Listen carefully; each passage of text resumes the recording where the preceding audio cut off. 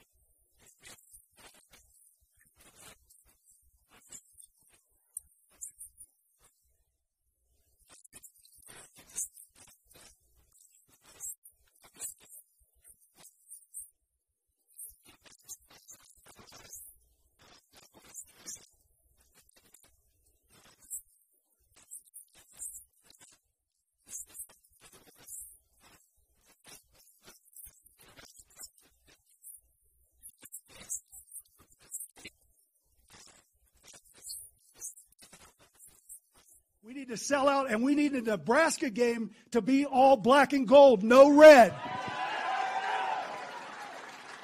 Coach Prime's first home game is against Nebraska, and we're going to give him a Colorado Buffalo welcome with black and gold. So we expect everybody to come up and show up. Don't sell your tickets, because we know who you are, and that's not going to work.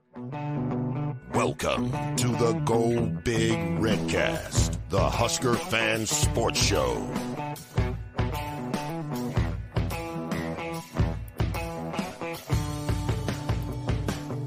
Welcome to the Go Big Redcast. I'm your host, Honky, and I'm with Boomer. Well, I just like to say how convenient it was for Creighton volleyball to lose so early in the NCAA volleyball tournament, because it gave the Jayskers a good chance to break their red shirts back out right away, and they could just carry that through to Sunday. So congrats, Creighton. Very lucky for all you Jayskers. Very nice. And I'm with Rob. Well, I'm just happy to be at the part of the year where we can start looking at the transfer portal. We can, start looking at things like Nebraska ball and wins over Creighton. And then we can start pondering things like, every time Pavlov heard a bell ring, do you think he thought about feeding his dog? That's deep. That's real deep, Rob. And we're with our guest Redcaster tonight, David McGee. I think Emmanuel Bandamel and Juwan Gary will keep their black shirts longer than the football team kept theirs. Very nice. Yeah, if you saw the video today, or just released here, Trev Alberts had black shirts that he gave to a couple of the players on the basketball team. I think we're going to get to that. The excellent defensive performance that was given yesterday. I do want to say with Dave, we're missing Redcast Dave tonight. He's being replaced tonight with David McGee, and tomorrow night we're going to have Dave from Huskies. So I got this little montage here. Boomer, you remember Kids in the Hall, right? Yeah, I'm familiar. So yeah, one of our favorite ones. These are the Daves I know. I love this little video. These are the Daves I know. These are the Daves I know. These are the Daves I know. These are the Daves I know. In about 10 seconds of it. I think that's a small enough sample. We won't get charged or anything, but it's great to have you on, Dave. We had you on after the Wisconsin basketball win last year back in March. So you are a basketball, expert. I'll just say that. So it's nice to have you on here with that. You've been, how long have you been season ticket holders? We actually had to give up our season tickets this year, but at least a decade. At least a decade.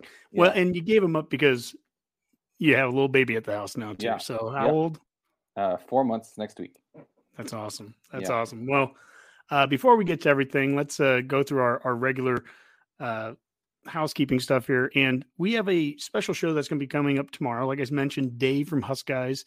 He's going to be joining Mac and I. And of course, Mac, his first name is Matt. My first name is Matt.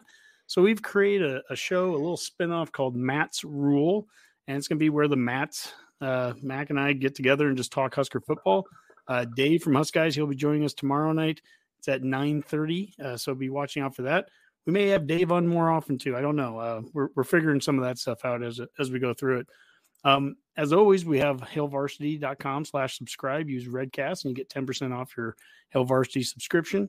Alumni Hall, 2 Lincoln locations, downtown 1120 P Street, South Point Pavilions behind or just to the south of Barnes & Noble.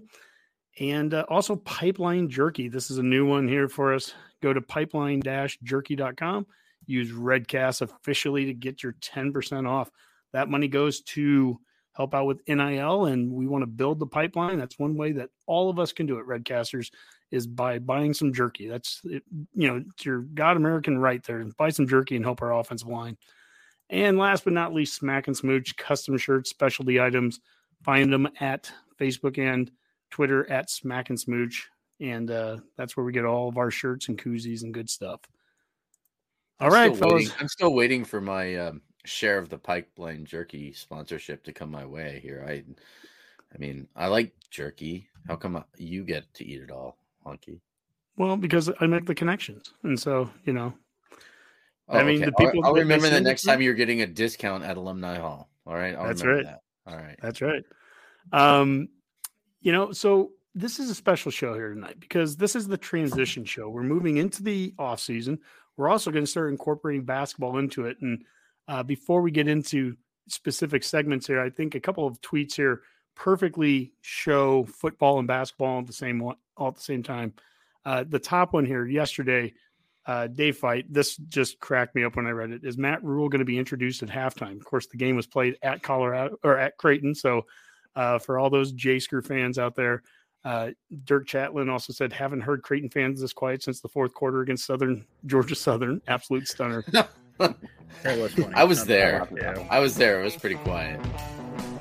Another day is here, and you're ready for it. What to wear? Check. Breakfast, lunch, and dinner? Check. Planning for what's next and how to save for it?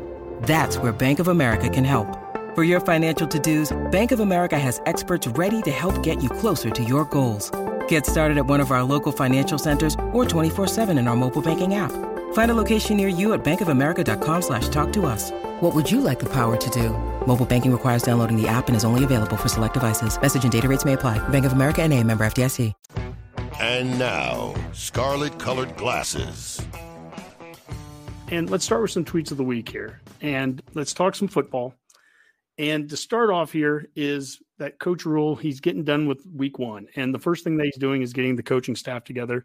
So as the tweet here on the left shows that we have 5 of our position coaches in place right now. On offense, that would be offensive coordinator and tight ends coach Marcus Satterfield, running backs coach E.G. Barthel, defensive line coach Terrence Knighton, secondary coach Evan Cooper, and then special teams coordinator Ed Foley. And we also have strength and conditioning coach Corey Campbell involved there too. And so there's some other personnel as well, but we started to see what the staff is starting to look like. There's still another 5 guys to hire. Let's stop there for a second. Let's talk a little bit about the coaching. Rob, I'll start with you. What are your thoughts so far as we're about halfway through getting this 10-person staff in place? Where's our defensive coordinator? That is honestly, that's my biggest question mark right now is where is our defensive coordinator and who is our defensive coordinator? And it kind of surprises me they haven't announced one yet. I'm wondering, were they playing this weekend? Maybe it'll come out tomorrow. I was hoping it would come out today. It didn't. I mean, there's a few people out there. I'm sure you guys have some names. I was kind of curious if it was going to be, all of a sudden now his name, Chris, the guy from Tulane. I really like Hampton. Hampton, Chris Hampton. I've watched a bunch of Tulane games. A long story, but old family friend went to Tulane for whatever reason. She's always like, "Oh, you should watch our team this year. They're pretty good." And so I watched a lot. I really like their defense. They're hard hitting, just aggressive defense all over the field. So that was, something that I was thinking was maybe our defensive coordinator was still coaching at this time. But I mean, now that all these guys are going in the transfer portal, all these coaches are getting hired. I mean, we need to announce somebody soon. Yeah, we need to get a staff in place. I mean, a full staff in place here, ASAP. Dave, have you had a chance to follow what's been going along with the coaching staff and the changes here in the last week? No, I've been following along. I don't know. Coaches, I don't follow assistant coaches. I don't know how you even do that. So it's hard for me to have any strong insight onto who else is out there. I mean, I think I've heard a lot of questioning of, it feels like there's bringing back all his buddies again. This feels like Frost all over again. And I've heard some of that sentiment out there, which that's how it's done. I think that's what everybody does to some degree, is you work with people you're comfortable with and people you know. So I'll be curious to see. There's some young, he mentioned in the press conference, he wanted young, energetic assistants. And he seems to be doing that for the most part, outside of maybe Foley, who seems to have energy. He's just not young. So yeah.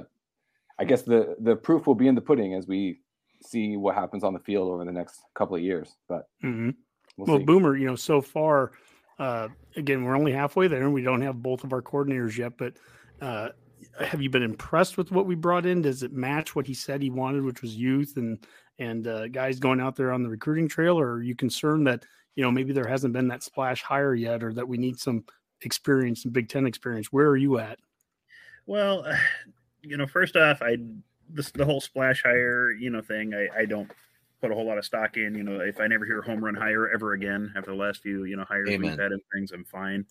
You can have splash hires, that's your thing, and they don't pan out. We've had plenty of experience with that as a program. So, and we kind of covered this when we hired, Rule in the first place. This is something you can't really judge until 2-3 years down the road. You don't really know how they're going to be. They might be a big name.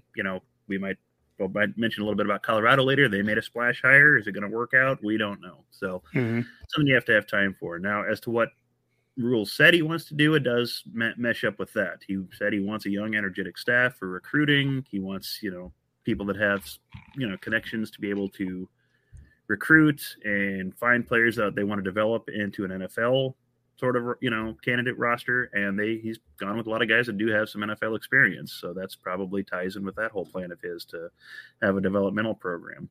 And I do wonder about the DC hire. You'd think that is something you do need sooner than later. I mean, with the approximately 6,487 kids in the transfer portal by my last count, you've got to start making some decisions pretty quick. And some of that comes in with, keeping your own players on the roster. When you get somebody like a Hausman entering the portal, who was a player I think we all liked how we started developing in the last few games of the season.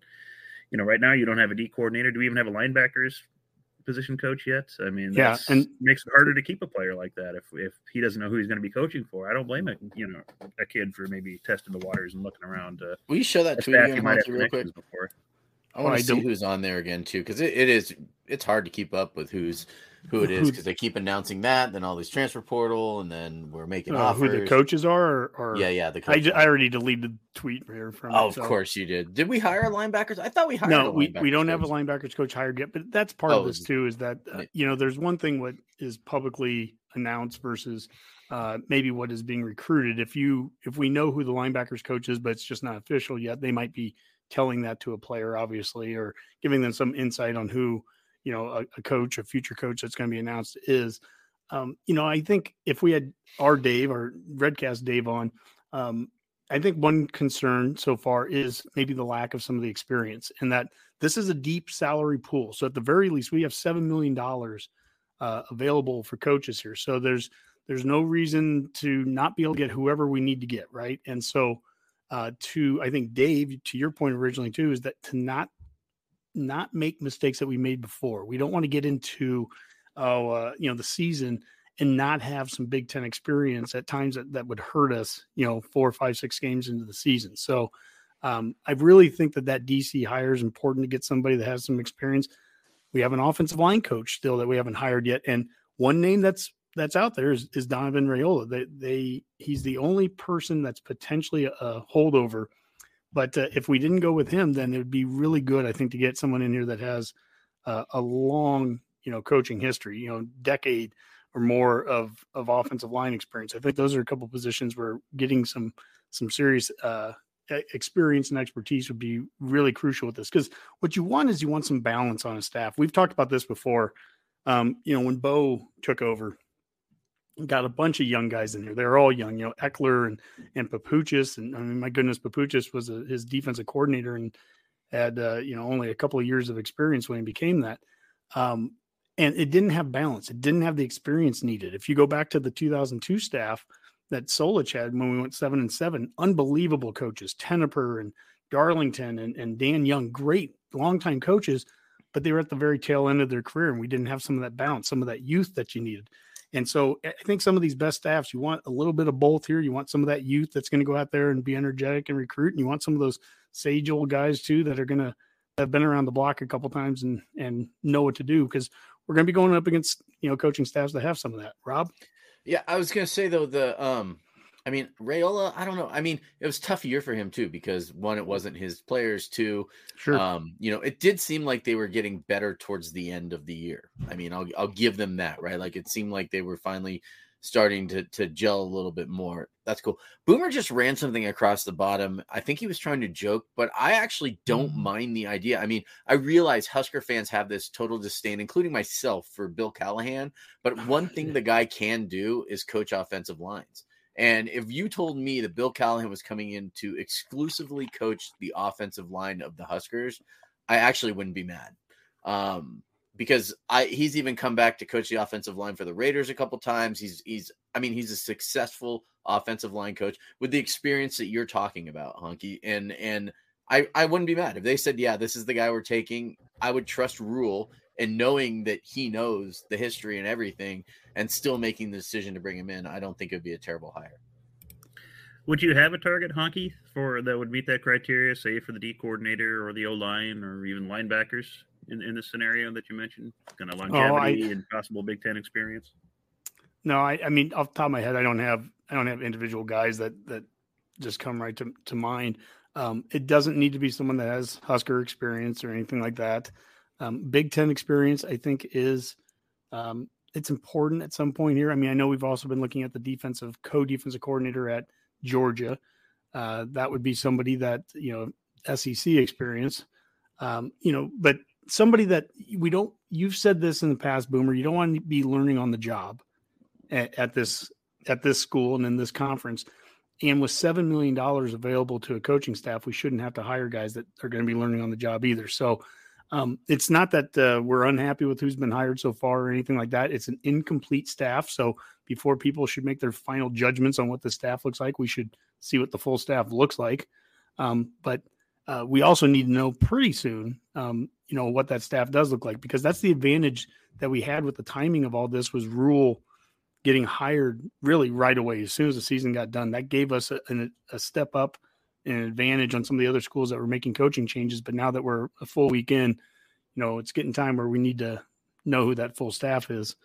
Well, what did they do in their first week? And it was recruiting. And just to look at what Coach Rule did here, here's some tweets of where he was at this last week. There's Lincoln High School. That was the first place he went on Friday when recruiting opened up. On Saturday, he was at the Norfolk, Nebraska airport, landing there and to see some recruits, one of them being Ben Bramer from Pierce, tight end. I'm guessing also probably went up and saw the tight end from Ainsworth, and name is I'm forgetting it now here. But anyways, then he ended up on Saturday night out in Scotts Bluff where Brock Knutson is. So, I mean, he really got to see a lot of the state of Nebraska there, all over the place. Boomer, did you see that one, the tweet, the Norfolk one from there's an ESPN personality, Heather. Isn't she from Nebraska too? No, I don't think so. I don't believe so. No, I don't know how anyone could not have seen that on Twitter. Yeah, it gave Nebraska fans a good way to spend some time. Yeah, she was. If I had $40 million, I probably wouldn't be in Norfolk either. I'd probably be hanging out with you and Roca. Yeah, we'd be drinking a lot of beer. We'd be drinking a lot of beer at the Roca Tavern. I know that for sure. So. Dave, what would you be doing with $40 million? What would I be doing? Yeah. Nothing. Oh gosh. Hanging out in Norfolk? My in-laws are from Norfolk, so I'd probably spend some time there. Okay. I don't know. I'd probably have courtside seats to the basketball team. That's for sure. There we go. Start there. Full-time. I'd have courtside seats to the Warriors, and I'd just be taking my private jet to the games. Yeah. There you go. Well, yeah, and I'd buy the Redcast. Well, obviously they started with the recruiting in the in-state here over the weekend. Some other in-state recruiting tweets. This was from Julie Noonan, who is Maverick's mom, and she was playing ping pong with him and basically saying, I might as well take on that guy that's going to be with my boy for the next 4 years. So she was playing ping pong against Matt Rule, Coach Rule. So that's a good sign there that we've been able to keep Maverick Noonan there from Elkhorn South. What also video game is that in the background? What's that? What video game is that in the background? Golden Tee, which I'm guessing Coach Frost played a lot of. Yeah, sounds like and then somebody take that with him. And then Brock Knudsen there thanking Coach Rule and Coach Satterfield for visiting family while he's in town out there in Scotts Bluff. He's also keeping with his commitment here. And then Mike Sauter, he mentioned Iowa special teams coach LeVar Woods, Nebraska offensive coordinator Marcus Satterfield, and special teams coordinator Ed Foley were stopping by Omaha Westside this morning. They went and saw 2024 athlete Caleb Benning, who has a Nebraska and Iowa offer, 2023 wide receiver Jalen Lloyd, 2025 linebacker Christian Jones have an offer, and then 2024 quarterback Anthony Rizak, athlete Teddy Rizak prospects on the radar. So, again, they're going out there already. They're making connections right away as fast as they can in the state, trying to play a little bit of catch up here. If they don't, when we lost that last staff, there was a lot of progress that was being made in state, and they're having to catch up pretty quickly with that. But it's important to be able to do that. Having the special teams coach also, who am I thinking? Tristan Alvano, the kicker from Omaha Westside that they had just offered about a week ago. It's good to have the special teams coach go down there and see him too. I think he's going to be making an official visit to Lincoln. And, we always talk about how important it is to get those in-state kids. The staff has definitely gone after that. Rob?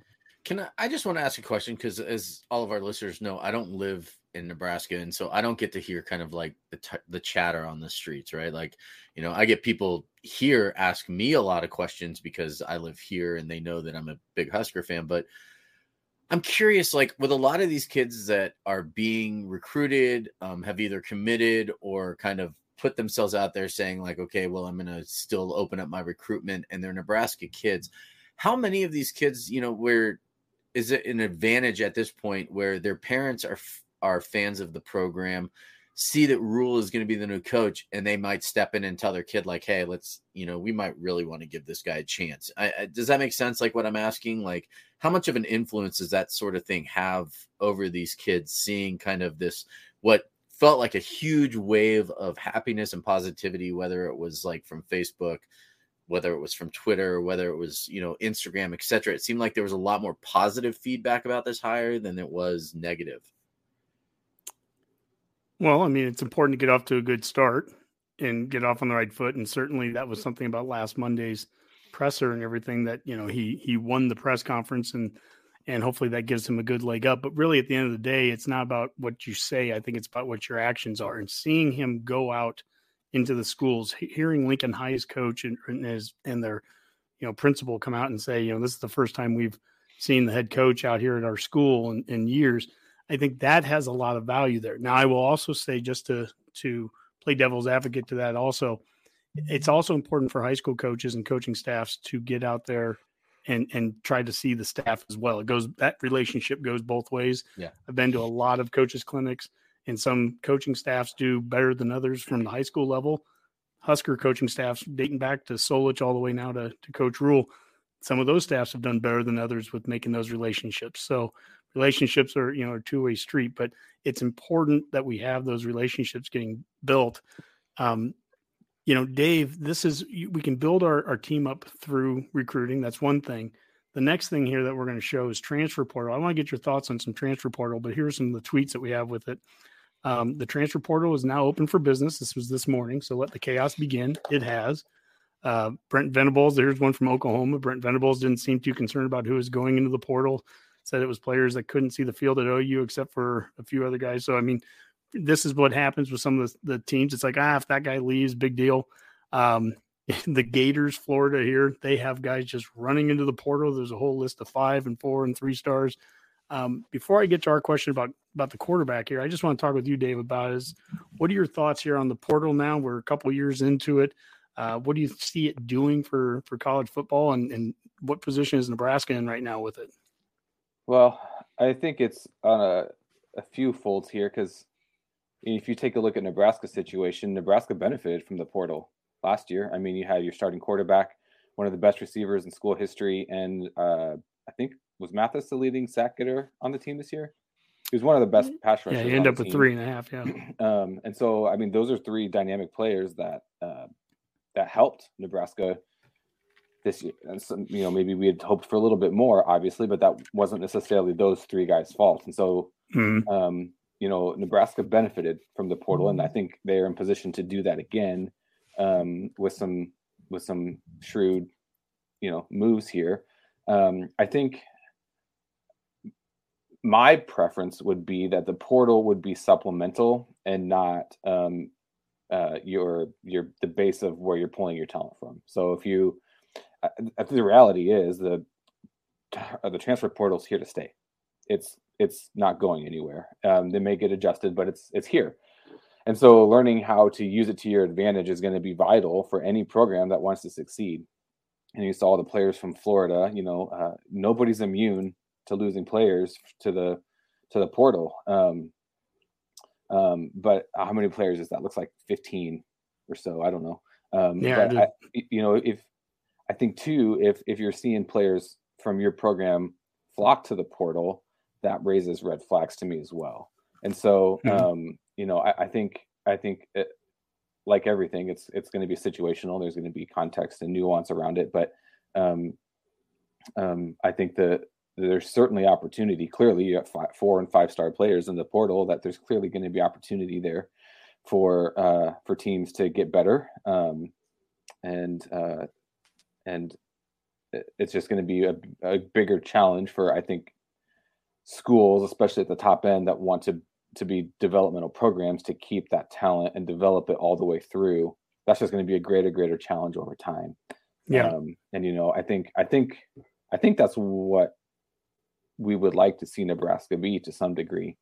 But I think that's going to be, as the portal becomes more a thing, it's going to be harder to retain all of the talent that we could see become helpful players in years 3 and 4 if they don't get to year 3 and 4 here. Yeah, that's the challenge with the portal, is if you're in year 3 and you haven't played yet, those are the kids most apt to want to jump in the portal and and go somewhere else where they can play right away, even though maybe they're getting developed along the way. I mean, Iowa is a great example of being a school that's kind of tried to stay clear of the portal. They haven't wanted to jump into it, at least in previous years, but they've been bit by that. They lost Charlie Jones. They've lost players that have exited the program from it. So now you start to see it this year. They've already picked up the quarterback from Michigan. I think I saw that they were on some 4-star tight end from Michigan as well.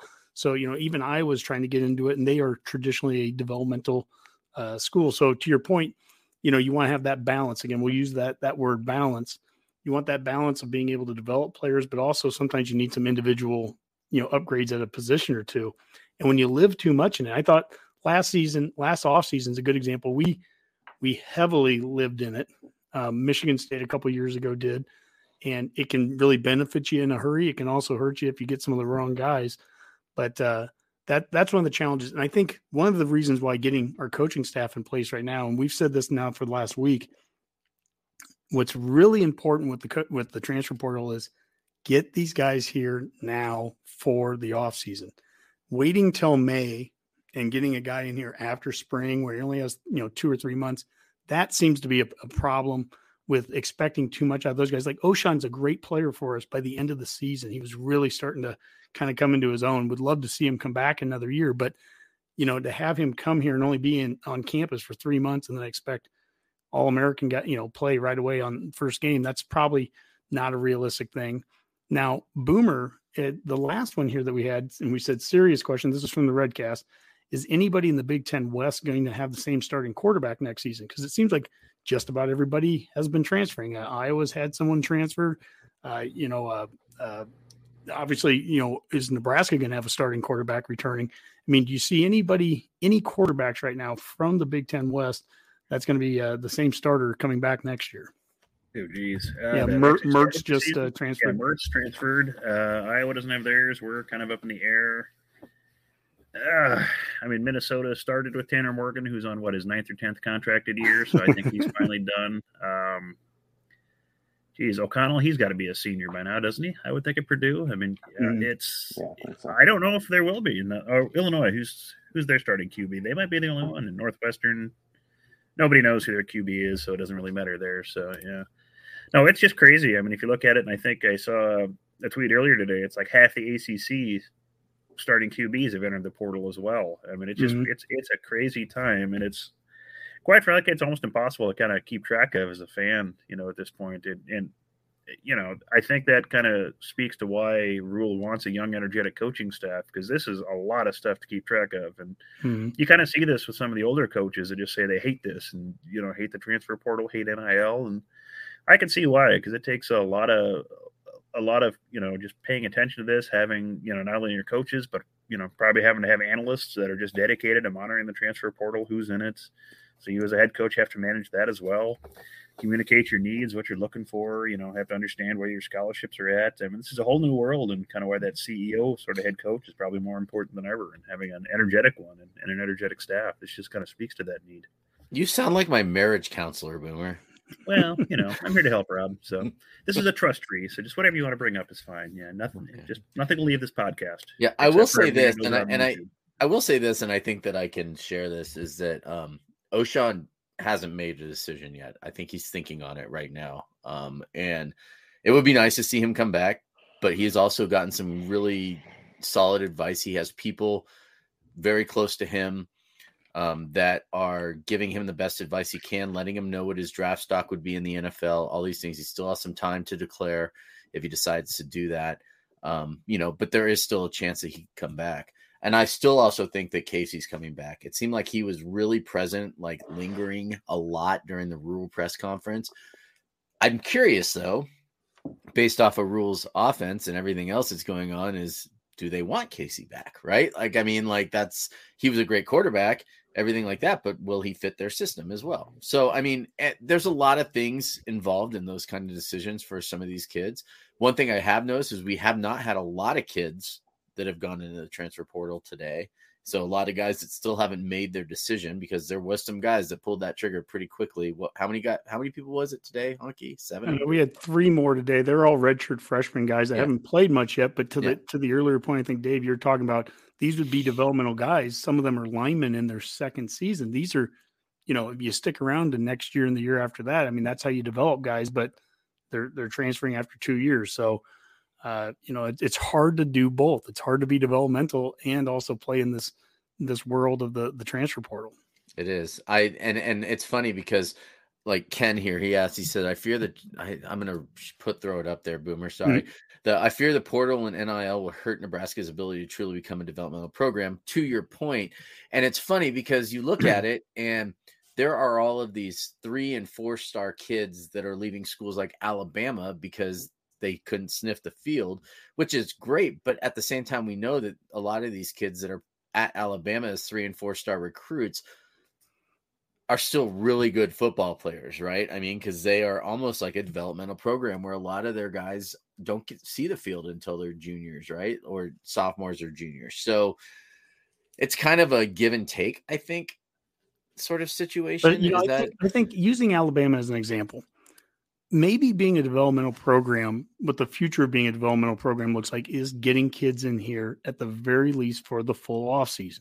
Because we brought in Stephen Wynn last year, defensive tackle from Alabama, 4-star player, had been there for 4 years. And he didn't do bad for us this year, but he also got here again in the summer. Yeah. And maybe the developmental piece of this is we need to get these kids onto campus in January. You got to get them acclimated in January. You got to get them through a full strength and conditioning offseason. You got to get them through spring ball. That's probably as much development as you can hope for at this point. And if you can do that, then I think you can have a player that's going to be ultimately successful or at the best chance of being successful come fall. think of the guys that we had last year that were here from the start of the year. You're talking about Casey Thompson. You're talking about Trey Palmer. I don't know what Trey Palmer's season would have looked like if he would have gotten to Lincoln in July, but getting here in January and going through the full cycle of the off season, that at least is something that's developmental. There's an element of that at least involved. Boomer, what do we have for questions or comments? Is there anything that before we keep moving on? And Redcasters, as we're going through, as we do every week, feel free to be throwing out questions and anything that you want us to discuss.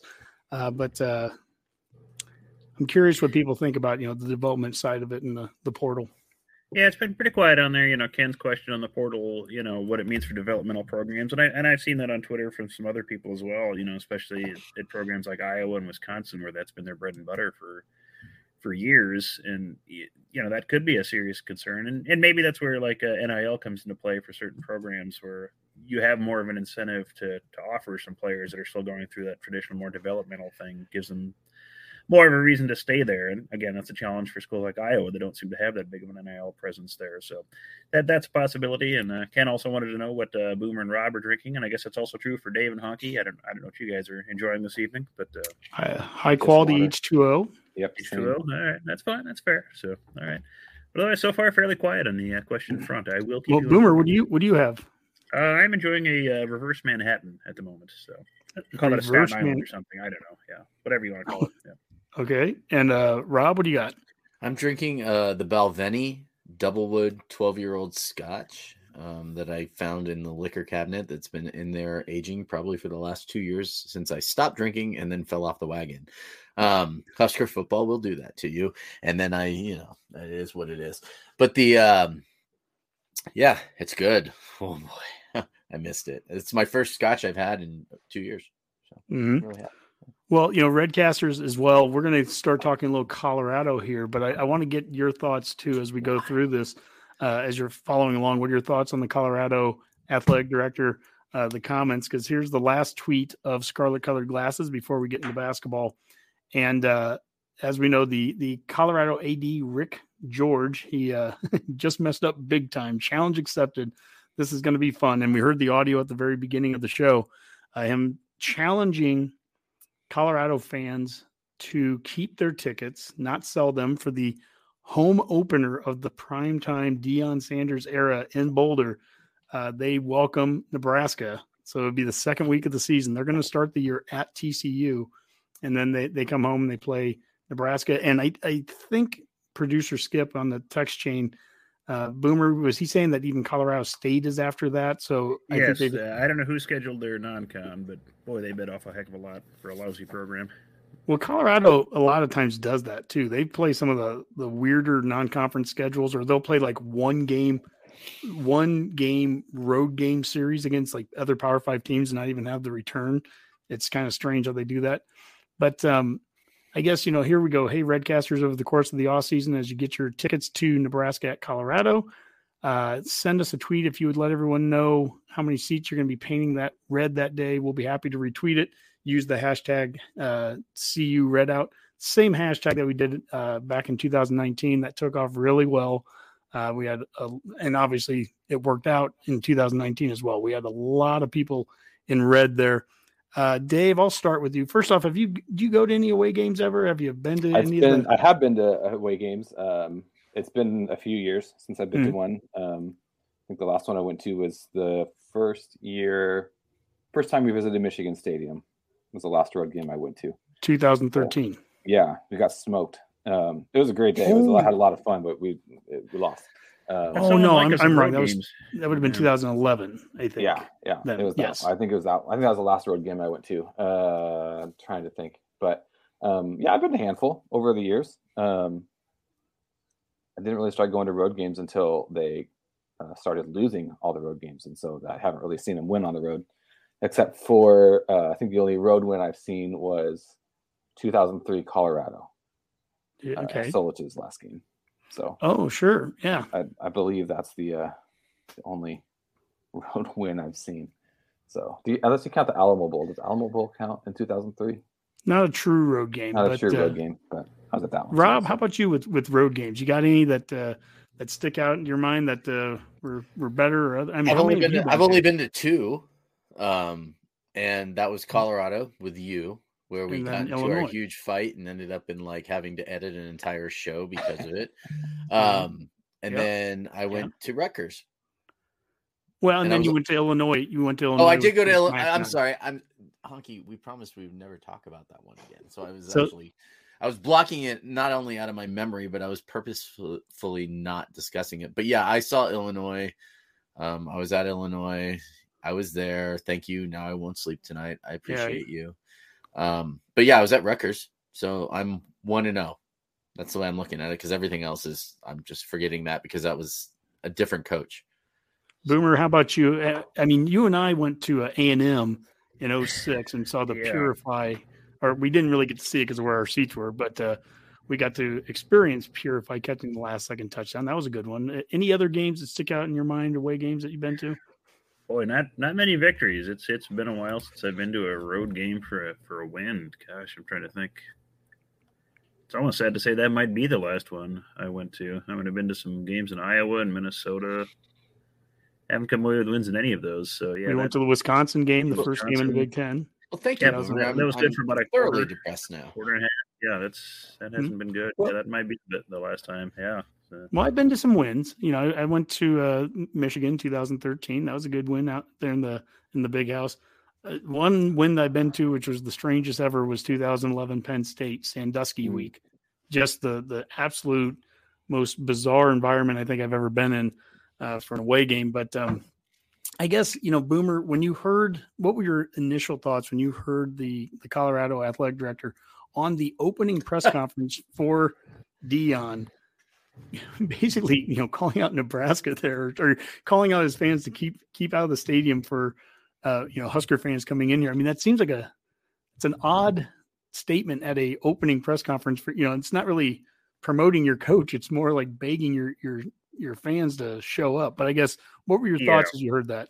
Yeah, first thing, I thought that is a strange thing to bring up. It would have been like, I don't know, Albert's talking about, who knows, you know, Wisconsin tickets or something next year during rules announcement. It just seemed like an odd thing to do, and it was just kind of a bizarre thing to mention at a press conference, especially to call it another team by name like that.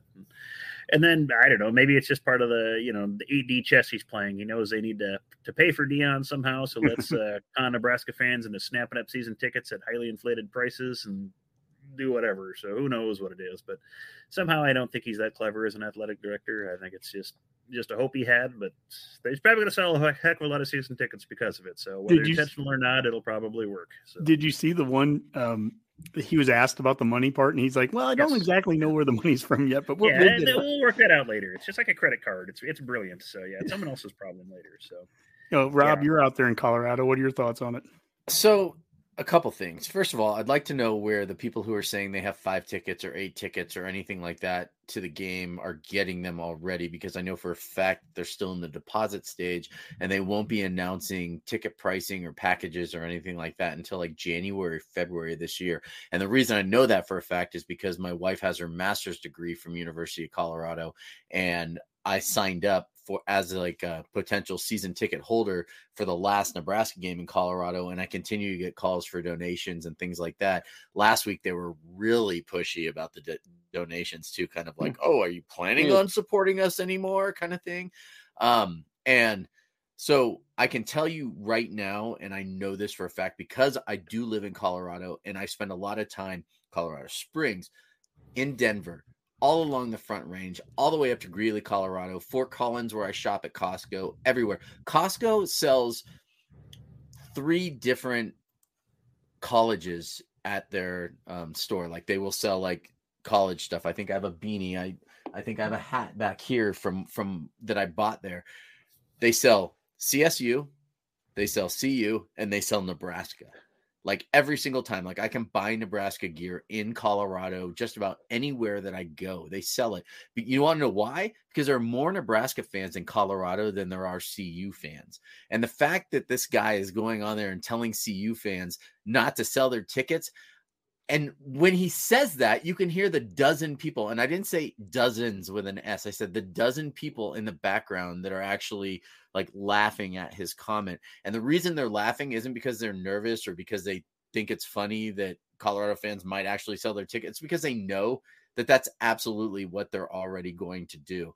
There are no CU fans. There are a few CU fans, but they aren't fans. They're fans when the team is good. They are the ultimate definition of bandwagon in this state. And I'm not going to say that about other sports. They support their other sports, but CU, Boulder, Buffalo, everything fans are bandwagon. I worked in Boulder for almost 10 years, and I can tell you right now, most of the students that go there aren't even football fans. Well, what would be interesting is how that works with Deion. You know, we talked a lot about when Coach Rule came here about fit. You know, Dave, maybe I'll throw this one to you here. You've had a chance to probably see read a little bit on Deion, just how he's kind of transitioning in there. Did you see the video of him talking to his team and basically saying, "You guys can all leave. You can just go." No, I heard about it. I haven't seen the clip yet. You know, do you think? I mean, look, I mean, it's early right now. I mean, we'll only know in a couple of years if this is works or not. But I mean, do you see him being a good fit there in Colorado? Do you think that's going to be a long-term thing where that really works out? What are your thoughts?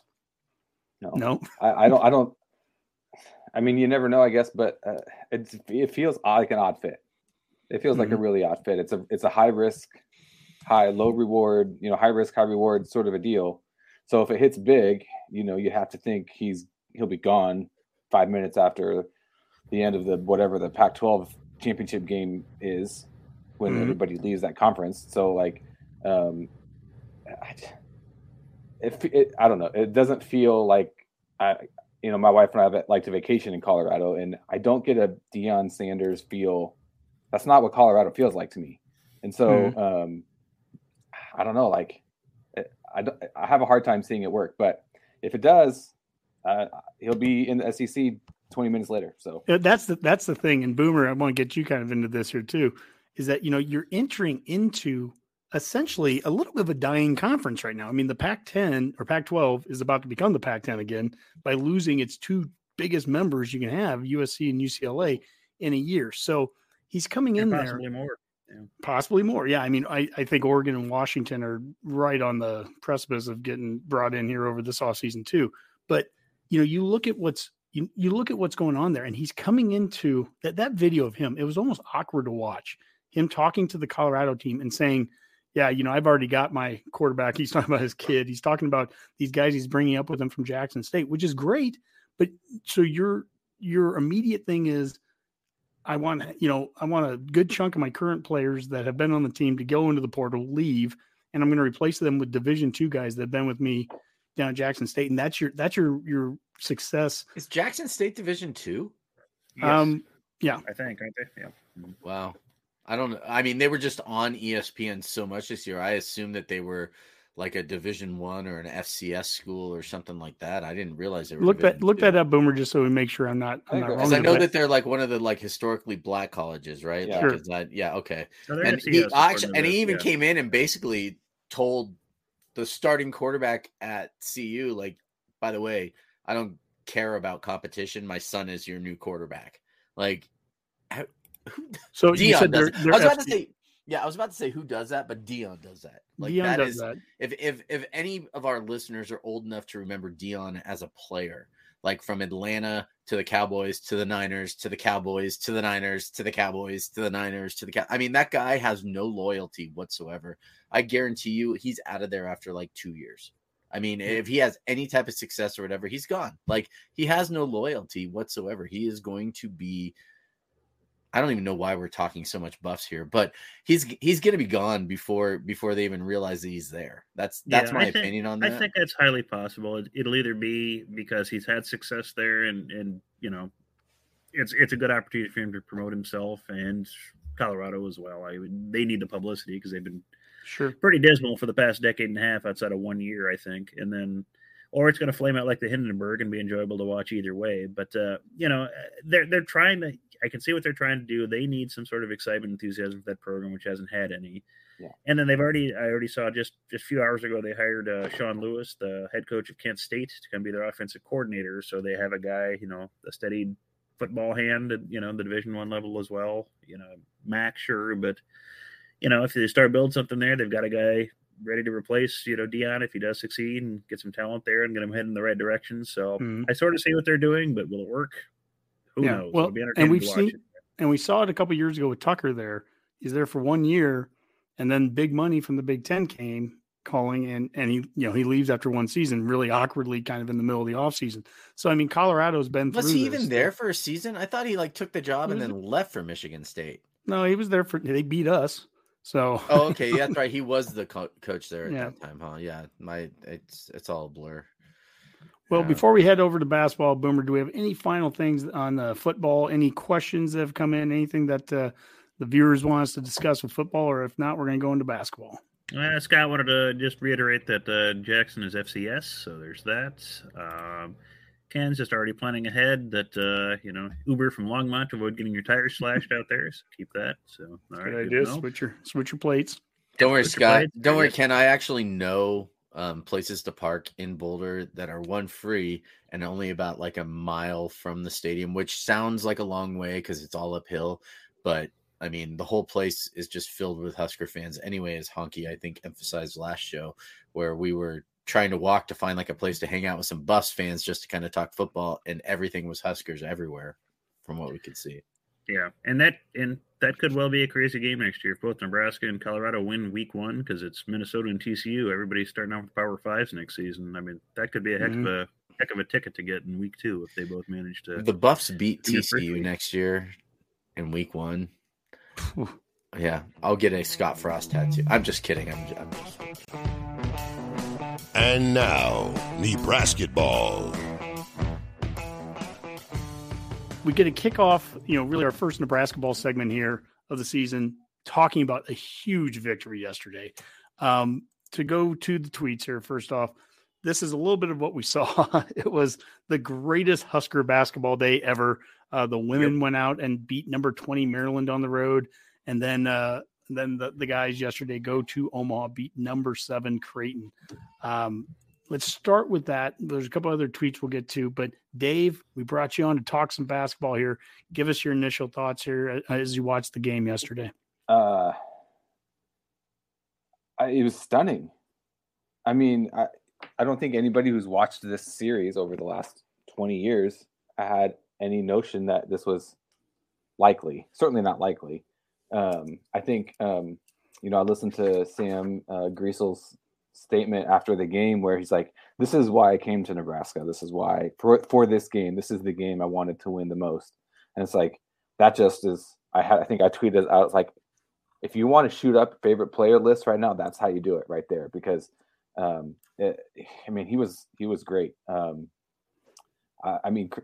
a fan living in the state of Nebraska, I live in Lincoln, not Omaha. But I'm from Omaha, so I have a lot of crossover with Creighton, and that's just that's the game basketball wise that you want to win every year. That's the one where you get the bragging rights. Football, it's Iowa because you interact with Iowa fans, and basketball, it's Creighton. And so to be able to go into whatever they're calling their building now to win and beat the what is supposed to be the greatest team in Creighton basketball history, and to kind of bully them for 40 minutes on their home court was just a thing of beauty. And it was a blast to sit and watch and see that happen. Well, if you think about it, to your point there about that Creighton team, that's a team that went to, I think it was Maui, and beat what is now number 9 Arkansas. They beat Texas Tech, and Texas Tech was ranked at the time. They lost by 2 points to Arizona. And I know as I say that, Rob's an Arizona basketball fan, so he was saying that they were down by 7 or 8 throughout most of the game. But still, at the end of the game, they lost by 2, and they lost by 5. Their other loss was they lost by 5 to number 2 Texas on the road. 3 days before we played them. I mean, that's a battle-tested Creighton team that really, and look, their seasons, they could turn around and have an unbelievable season here. Big East doesn't look real deep. You've got UConn, and then there's nobody else right now that's ranked. It's interesting. I mean, that's a team that they have high aspirations, and for Nebraska to go in and not just win, we didn't just win. We manhandled, really dominated, bullied them around. Boomer, Derek Walker, what does that guy bring to the team? What do we like without him, and what do we like with him?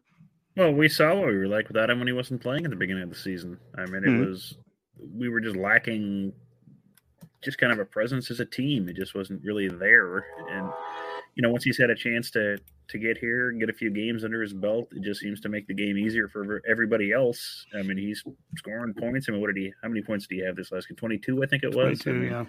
Makes the game easier for everyone else, opens things up. And like you said, we were able to bully a Creighton team. That was just kind of fun to watch. It was finally a team had, trouble scoring against us, and we were able to take advantage of it. We didn't have one of those patented 8-minute scoring droughts we've come to know and love so much from Nebraska ball. It's just we took a lead and we kept it, and that put more pressure on a team that was shooting poorly for a change. Yep. We didn't give them a bunch of cheap free throws, didn't get a lot of cheap threes off, and it played a game that we wanted to play and made it ugly, which is interesting because it seems to be totally against the way Hoiberg likes to play basketball. And I think that's kind of neat to see how he's adapted what he does as a coach to try to better fit who we play in the conference we're in. Yeah, Boomer. I mean, here's a nice little thing that he said after the game that is exactly to that.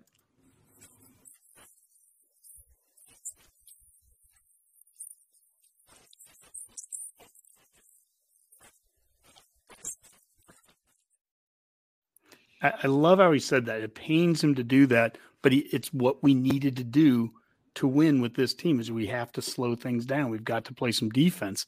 If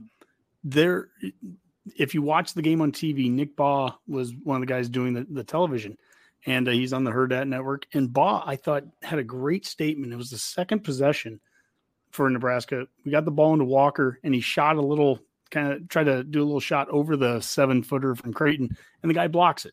And Baugh right away is like, I don't think that's not a recipe for success there. You're not going to shoot it over the guy. You got to take it to him. And I don't think for the rest of the game, I'm not sure if I saw Walker again try to shoot over the guy. He took it to him and around him, and that guy flat out could not cover Walker. It was impressive. Rob, you want to say something? I do. So one of the things that really impressed me about this game, and Hoiberg just hit on it right there, is that, and he didn't say this directly, but he was actually able to make adjustments as a coach for one of the first times I've really seen him actually try to make adjustments, right? Because against Boston College, for example, right? Tominaga had 23 points. He was shooting a bunch of threes. He played 25 minutes in that game. He was a huge presence and a big reason why we blew out Boston College, right? In the game yesterday, he only played 14 or 15 minutes in the entire game. And I mean, while he did score a few points, I think he hit a couple threes. At the same time, that wasn't what the game plan was. And Walker just feeding the ball to him inside. And Dave and I talked about it. And I don't know how well it'll transfer to Big Ten basketball because we need a big man inside. But Walker was a beast in there. And every time they fed the ball to him, he just went straight at the big guys on Creighton's team because he's strong. He's physical. He might be 4 inches shorter, but he's getting the ball to the boards. He's putting it in. And one of the things that we didn't do yesterday as well was we were really good at defensive rebounding. We weren't just giving back a lot of second chances to Creighton after they were missing those threes. And they were missing those threes. I mean, there was a really hard defensive pressure on the outside on the Creighton players every time they shot the ball. And so they had somebody in their face every time. And that's the kind of thing that you need to do. So I was really impressed with Hoiberg's ability to adjust to the team that they're playing, because like I said, Tominaga was a key for me. I kept thinking yesterday, where is he? Where is he? I went back and looked. He only played 14 or 15 minutes. And it makes sense because Creighton was a team that you want to pound them from the inside and just continue to just be more physical than them. And they're hitting their free throws. That is something that, I mean, they're not, it's not like some kind of phenomenal number, but they're doing it at a rate to where it's not noticeable. And I think that's super important for this team. You need to have that. I mean, to your point here's Hoiberg talking about this. Everyone's contributing on this team.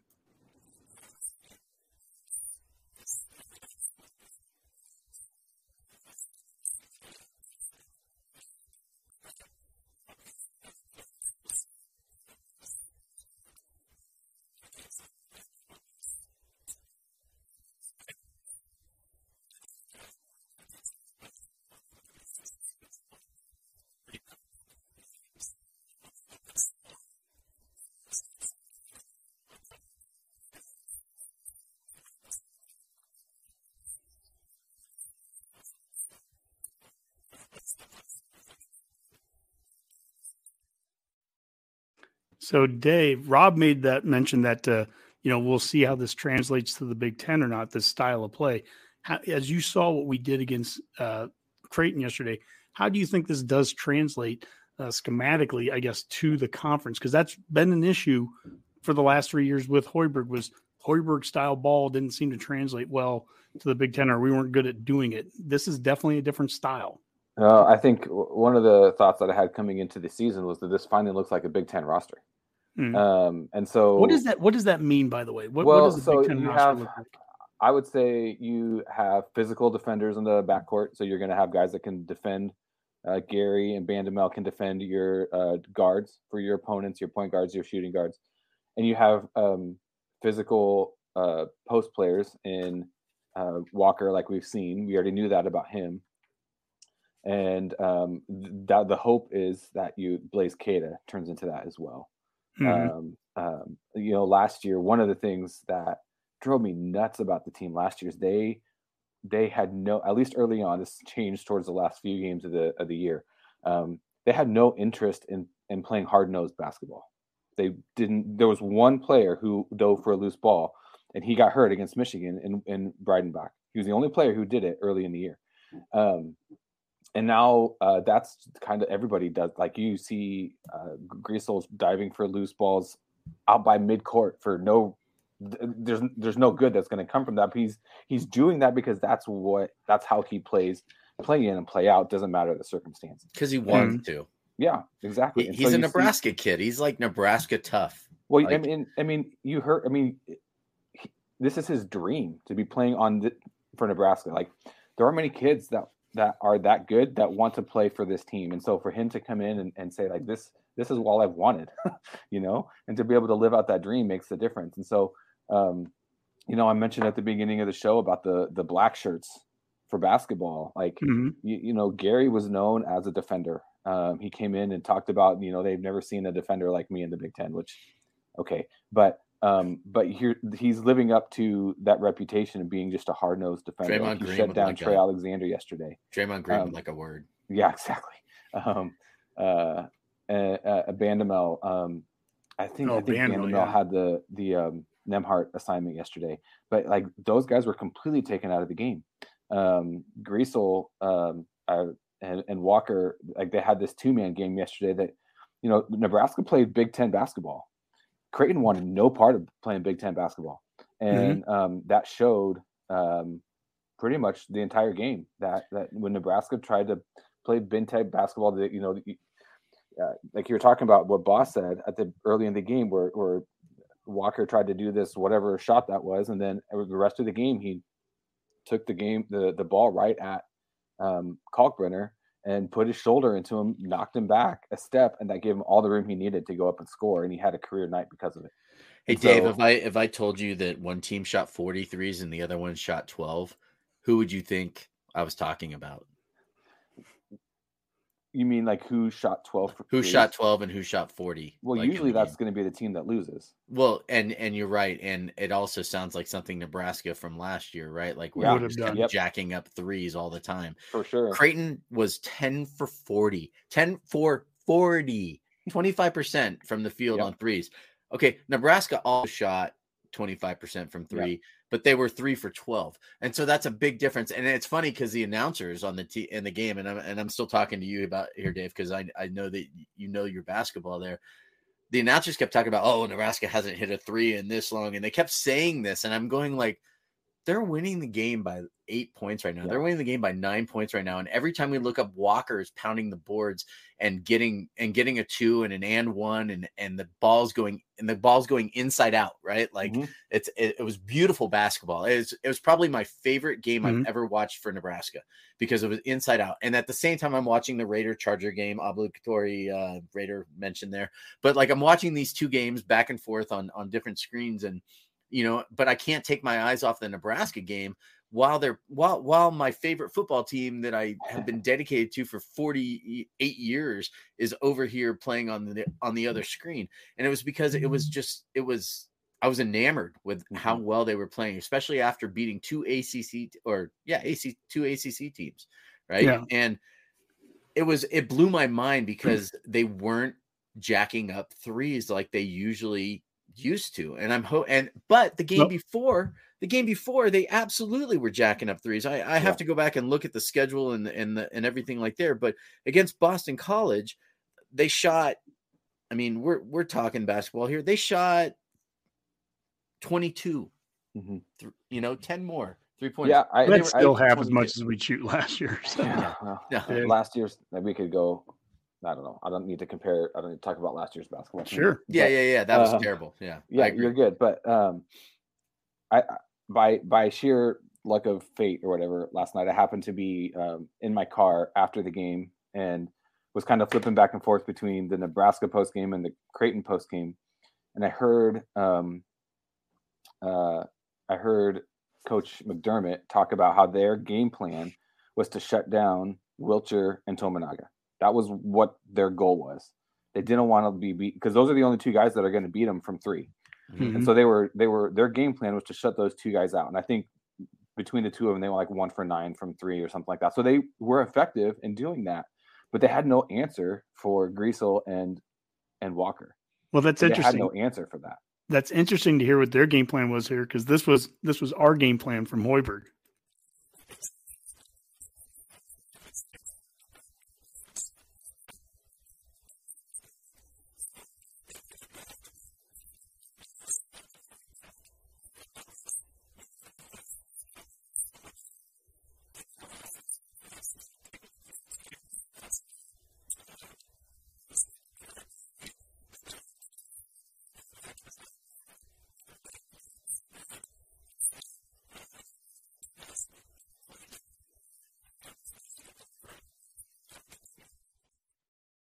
So to your point there, Dave, their game plan, Creighton's to stop our shooters, basically stop Wilcher and Tominaga.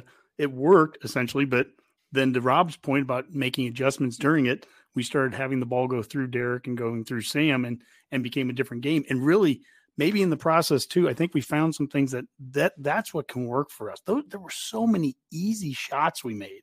It's it's probably one of the most fun games I've watched us play in forever. This is a fun team. Mm-hmm. I don't know how great of players we have compared to some of the guys we've had on previous seasons that, I don't know if we have an NBA guy here or not, but we've got a team that plays hard.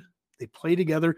And one other thing, as I'm watching, and I'm just thinking of this with Hoiberg, both Hoiberg and Frost went through the same thing a year ago with Trev, where Trev, could have fired him, retained him for the year. They make some agreements. They make some changes with their staffs and all this. And with Frost, I don't know if we ever really saw the changes or he fought the changes, right? If it was about not being an offensive coordinator, he fought them. You see it with Hoiberg here. If it's going to work, he's having to make some changes. And Dave, we talked about this morning, the defense, how much better it is, and talk a little bit about the defensive coach that they brought in and what are we doing different on defense. But clearly, I think Fred looked at this and said, I can't keep doing what I've been doing. I just can't, all the hubris I've got, I can't, that's not winning games. I've got to make some changes. And he clearly looks like he's made some changes. Yeah, I think he has. I think one of the, to kind of get to the Frost Hoiberg, contrast there, I've been thinking about this too. And it's to me, that really speaks to the level of humility that Coach Hoiberg has shown. And I think here in the clip you played there, just to show that he is willing to do what it takes to win, to be able to make the changes that are necessary. Because he said like it killed him to take the air out of the ball, right? Like, and I personally don't prefer to watch that kind of offense either, but I would rather beat Creighton taking the air out of the ball than to get run out of the building shooting 27 threes a game and only hitting 5 of them, right? So to be able to I would guess it was difficult for him to stick with that game plan for 40 minutes and to keep doing that. But it was working. And so he had the discipline to say, no, this is working. This is what we need to do to win today. And so on the defensive side of things, Adam Howard was the coach that was brought in to replace Doc Sadler and Doc Sadler. And he's known for being the defensive coach. I can't sit here and tell you all the schematic changes he's made. That's not my lane. But kind of like I talked about earlier, it's clear that this team's bought into a defensive mentality and a hard-nosed, grinded out, scrappy. We're gonna get in your shorts and we're gonna make it uncomfortable for you for 40 minutes. They bought into that mentality. That was evident to me from day one. And so the personality and the mentality shift has been striking this year relative to last year. And I don't know what that means in terms of Big Ten teams, because there's going to be, or Big Ten wins, because you're going to starting on Wednesday, you're going to have 20 games where teams are not afraid to make it ugly and make it physical and painful. But to have a team that's willing to do that and willing to play that style of basketball this year in Lincoln, I think will lead to more wins than we've seen in recent years. Is that 8 wins? Is that 14 wins? I don't know. It might be 6 wins. I'm not sure, but I think you'll see a team that fits in the Big Ten for the first time under. If they only get, if I think it'll be interesting, because Creighton was number 7 yesterday, right? When they beat them, right? It's a top 10 win. I know they're 21 now. Apparently they don't revere losing to Nebraska as well as like Arizona losing to Utah, who only dropped to number 10 from number 4. Creighton dropped from number 7 to number 21 for losing to Nebraska. But they also lost to Texas. And it says number 10. It says number 10 Indiana there. But everything I'm looking at says number 14 Indiana, so I'm not quite sure exactly. Yeah, and Purdue's number 4, I think. And Purdue's number 4 right now. But my point is that they are about to go on a 2-game win streak against 3-game win streak against ranked teams in the top 25. I think Indiana is going to come into this game. I think they're kind of reevaluating the way that they're going to play this game, I think, a little bit after seeing Nebraska play. Basically, I've seen in the last 3 games, it feels like they played 3 different styles of basketball. Dave, I don't know if you can agree with me or disagree, but it does. In the last 3 games against Florida State, Boston College, and Creighton, it feels like they've played 3 different types of ball, and they have dominated every single time that they've gone out onto the court. Florida State, they killed them by like 20. Boston College, they beat them by 21. And then Creighton, they led almost the entirety of the game. So I'll be curious to see when they go somewhere. They got Indiana at home, right? Oh, no, it's at Indiana. It's at Indiana. But they played well. They played well in Indiana the last few years. And we've won 3 straight road games against ranked teams now. With Creighton dating back to last year with Ohio State and Wisconsin. And that's the thing I think, Dave, you were mentioning, and why I bring this slide back up, is what the schedule looks like. First off, Jack Mitchell here, he had posted where, guys, the NET, the net rankings just came out, and we were 59th in the country. Now, the challenge with that is 59th in the country was 9th best in the Big Ten. So this is a conference that is loaded. As we look at this upcoming schedule, we just beat Creighton. Now on Wednesday night at 7:30, we're going to be playing at number 10 or number 14 Indiana. And then the big one, Saturday, number 4 Purdue comes into Lincoln. And so I've been to I went to the main game, and the home opener of the season, wasn't a big crowd. And I've seen some of the other crowds those first few games, and I think fans were very skeptical and not wanting to come out. But this is a game. Hopefully we do well against Indiana, whether that's win or just play really close, whatever it is. When Purdue comes here, this is the game we need to sell out. We need fans in the stands. It's going to be a Saturday game. The time is 1:15 in the afternoon. Perfect time to come down there and go to the rail yard and all that stuff. We need a sold out, fan base there. And one of the things, because when I think of Purdue, the first thing I think of, there's always they have 3 7-foot Russians every year on the team, it seems like. And one of the things that, Hoiberg talked about with this team is that it has positional size.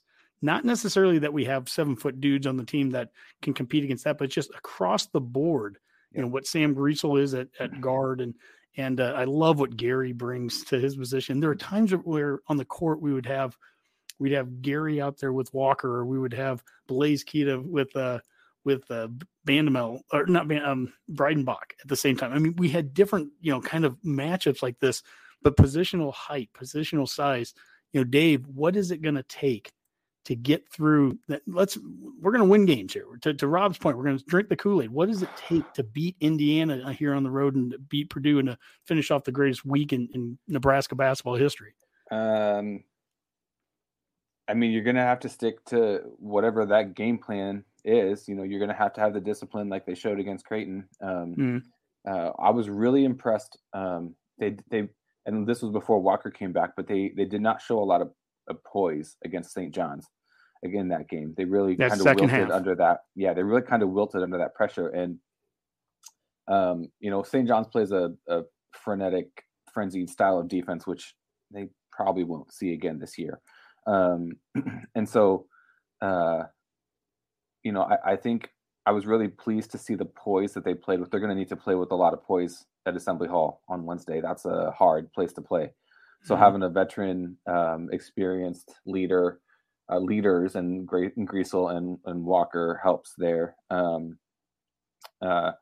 So, I think seeing kind of like Rob was talking about 3 unique games with 3 unique game plans, you're going to need a 4th and a 5th and a 6th to be in these next 3 games. And so if I trust that to me, the coaches have shown that they can do that and come up with a game plan for whatever the situation. So they can do that again. If they can do that again against Indiana and Purdue and stick to that plan for 40 minutes and understand that there's going to be ups and downs and twists and turns in those games, that'll give them a chance. I mean, make no mistake, those are 2 really good teams we got coming up. Like playing Indiana and Purdue are probably the 2 best teams in the Big Ten. And we get those 2 in December. For people. So if you want to go bright side, that means we get them out of the way. We don't have to play them again. I think we'll play one of them again somewhere. A point. I think Indiana comes to. Yeah, we get Purdue twice because of course we do. Okay. Yeah. So, but let's say this: you've got an 18-19 win Husker team. Okay, I'm thinking hypothetically here. Maybe we get to 20 wins, but it comes like we get into the tournament. Maybe we get in the 2nd, 3rd round of the Big Ten tournament. All of a sudden, they're looking for teams to fill the bracket. They've got wins over Creighton. They've got wins over 2 ACC teams. Maybe they've got a win over Indiana and Purdue. Let's say we split these 2 games, early on in the season while they're ranked all top 25. Those are the type of things that get you into the tournament. Those are the wins that get you into the tournament. And if anybody's going to drink the Kool-Aid, it's going to be me. And everybody knows, I'm a big Arizona basketball fan. I have been since 1986 or 1985, somewhere around those, and so every year it's okay, looking at resume builders, and those are the type of wins that a team like Nebraska needs to where, because they're also going to have to earn the respect more than anybody else, right? Nobody's going to look and go, oh, we should let Nebraska in this year because they had a couple of close losses. No, what we need are some good wins. Well, they need to earn respect of the fans. And that's what I was talking about with what they just did in Omaha and what they've done the last 3 games. That's getting the attention. I mean, we're talking about them as much as we have on this show, and I guarantee you we wouldn't be if those wins didn't happen.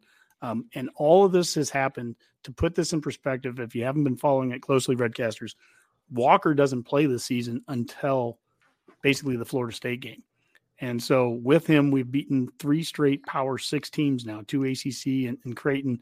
We're playing really good basketball right now, which I guess is what you want to be doing when you're going to be playing Indiana on the road and Purdue here. And to your point there, Dave, those are the 2 teams that we play right now in December. The way that Big Ten scheduling has changed the last few years is you play 2 Big Ten schools early, and then you go through the holiday break and you come back and play the rest of your schedule. It just so happens, luck of the draw, that the 2 teams that we get in December are probably the 2 best teams in the conference. So that's what we're tasked with doing. We get done with that. We have Kansas State after that. There's another game with Queens of something. Yeah, Queens College. It's probably from England or something. Something like that. But we get through it, and then you're back. Now it's next year. You're into the 2nd semester, and you're playing into the Big Ten, the heart of the schedule. Then, this has been a great chat here, guys. I mean, we did everything that I expected us with football and basketball. Boomer, is there anything else left in the comments or any questions, anything that we wanted to bring up before we move over to the parting shots? No, Rob's going off on some Werther's Originals comments. Ken would like Rob to pay attention to him. It's gone crazy there. So yeah, it might be best just stay out of the comments for now. I love this.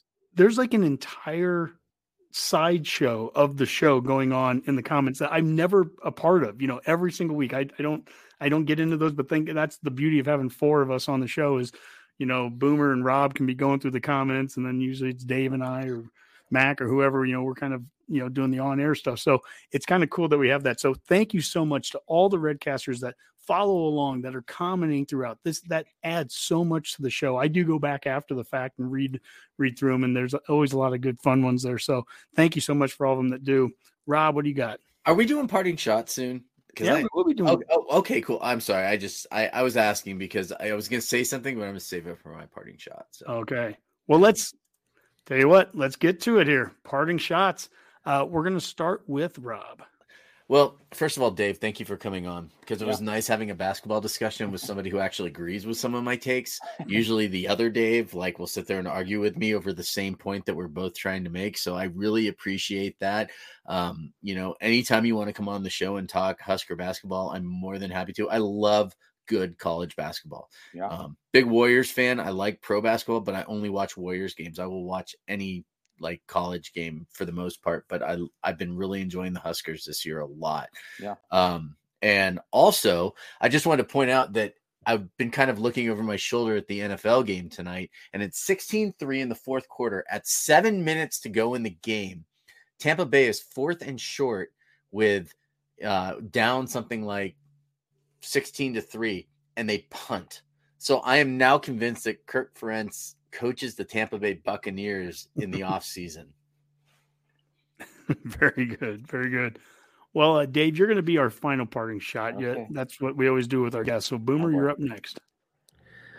First thing, I just wanted to give a shout out to the Husker women. We didn't get a good chance to talk about them in this. I mean, they went all Super Mario Brothers and the Maryland Turtles this weekend and just beat the living crap out of them in the second 20 second half specifically of that game. And yeah, it was 90-67. I mean, they had just great contributions from all the starters. I think Jazz Shelley played 40 minutes in that game. It was a great effort, and they're looking pretty solid. They've gotten back on that winning streak, and expect quite a bit out of them and Amy Williams. And then on a slightly more somber note, I do want to give as most listeners know, the Redcasts are the great passions pro wrestling.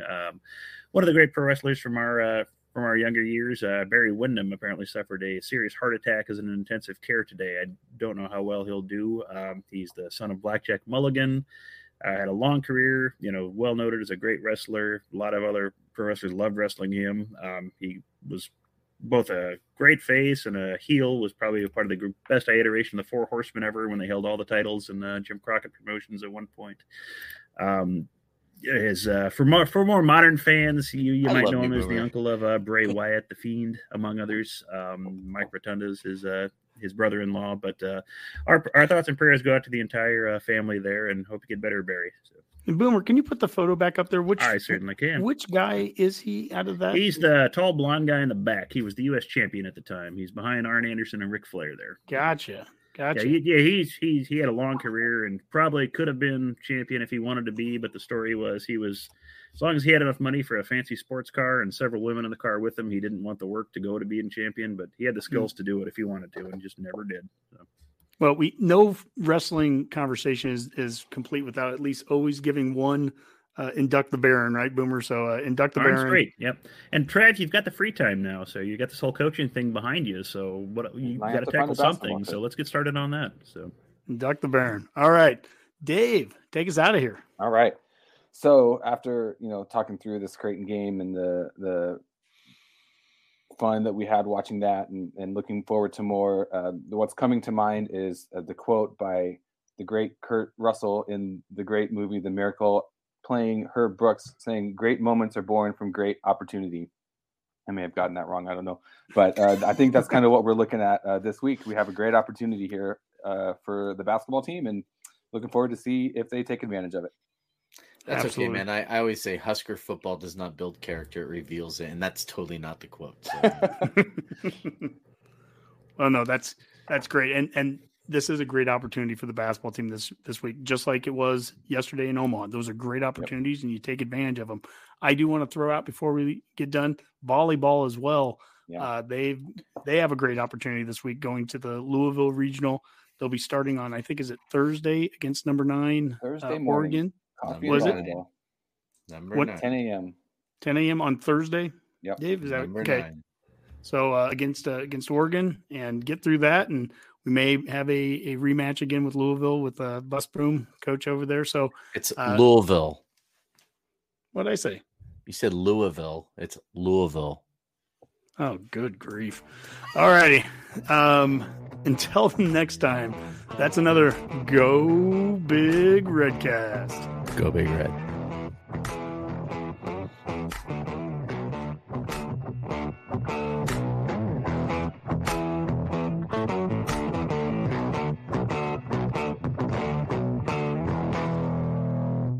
A Hurrdat Sports Network production.